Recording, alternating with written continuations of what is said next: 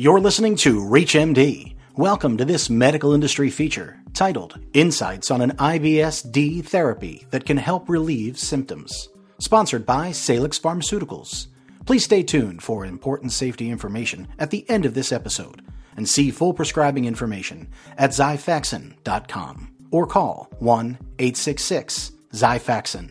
All of Dr. Sayuk's comments are based on his personal clinical experience and expert opinion. Dr. Sayuk received payment from Salix Pharmaceuticals for his testimony. A couple of decades ago, I think the perspective was that the gut microbiota had a very limited role in terms of the potential to affect patients in a negative or positive way. In 2019, I think we have a much broader perspective in terms of what important role the gut microbiota has. So we now recognize that the gut microbiota are important, for example, to metabolic disorders such as obesity, have importance to neurologic conditions, psychiatric disorders, such as depression and anxiety. And I think even the potential to modulate or impact the experience of pain itself. I'm Dr. Gregory Sayuk. I'm a member of the faculty at Washington University in St. Louis. We have over 30 gastroenterologists in our group, which allows us to subspecialize in our areas of particular interest within gastroenterology. So I focus my practice largely on the study of motility-related disorders and functional GI disorders, such as irritable bowel syndrome. Irritable bowel syndrome is a condition that probably constitutes somewhere in the order of 70 to 80% of the patients that I see. I think the best way to describe IBS-D is as a heterogeneous condition. It's a condition that's defined by symptoms, though there is an increasing body of evidence to say that the bacteria that live in the gut are very important to the development of irritable bowel syndrome. Diagnosing IBS-D largely relies on the patient report of their symptoms. They've got the prototypical abdominal pain with some associated changes in their bowels, and there's an element of chronicity. Then we exclude the alarm features of something more serious that might be presenting. With these clinical features, we can make a diagnosis of IBS. There are a lot of different treatment strategies that you could potentially employ to treat IBS-D, but as a first-line therapy, Xifaxan or rifaximin is a treatment that we typically discuss with patients. We've been using Xifaxan for many years. We find it to be well-tolerated and effective. Though the exact etiology and pathogenesis of IBS-D is not well understood, a variety of evidence suggests that alterations in the gut microbiota are associated with IBS-D. Xifaxan is the only FDA-approved treatment that alters the gut microbiota in IBS-D.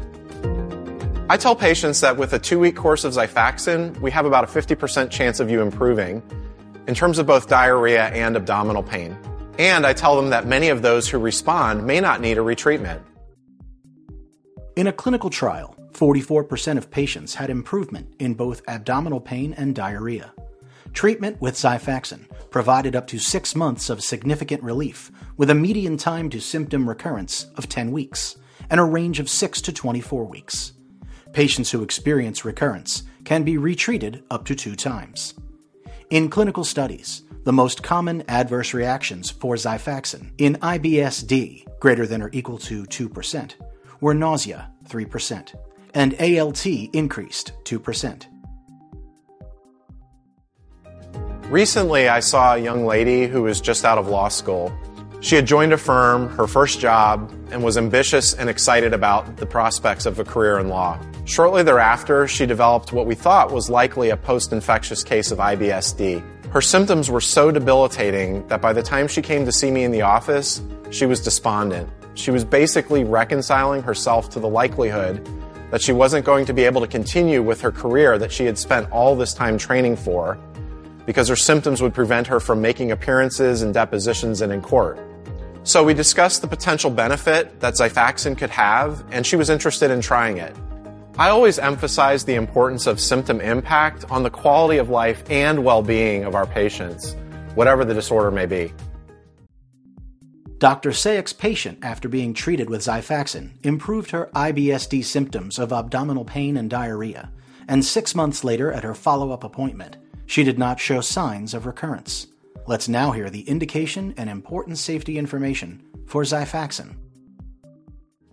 Indication: Xifaxan rifaximin 550 milligram tablets are indicated for the treatment of irritable bowel syndrome with diarrhea, IBS-D in adults. Important safety information: Xifaxan is contraindicated in patients with a hypersensitivity to rifaximin, rifamycin antimicrobial agents, or any of the components in Xifaxan. Hypersensitivity reactions have included exfoliative dermatitis, angioneurotic edema, and anaphylaxis. Clostridium difficile-associated diarrhea, CDAD, has been reported with use of nearly all antibacterial agents, including Xifaxan, and may range in severity from mild diarrhea to fatal colitis. If CDAD is suspected or confirmed, ongoing antibiotic use not directed against C. difficile may need to be discontinued. There is an increased systemic exposure in patients with severe Child-Pugh Class C hepatic impairment. Caution should be exercised when administering Xifaxan to these patients. Caution should be exercised when concomitant use of Xifaxan and P-glycoprotein (PGP) and/or OATPs inhibitors is needed. Concomitant administration of cyclosporine, an inhibitor of PGP and OATPs, significantly increased the systemic exposure of rifaximin. In patients with hepatic impairment, a potential additive effect of reduced metabolism and concomitant PGP inhibitors may further increase the systemic exposure to rifaximin. In clinical studies, the most common adverse reactions for Xifaxan in IBS-D greater than or equal to 2% were nausea, 3%, and ALT increased 2%. INR changes have been reported in patients receiving rifaximin and warfarin concomitantly. Monitor INR and prothrombin time. Dose adjustment of warfarin may be required. Xifaxan may cause fetal harm. Advise pregnant women of the potential risk to a fetus. To report suspected adverse reactions, contact Salix Pharmaceuticals at 1-800-321-4576 or FDA at 1-800-FDA-1088 or www.fda.gov/medwatch. Please see full prescribing information at Xifaxan.com or call 1-866-Xifaxan.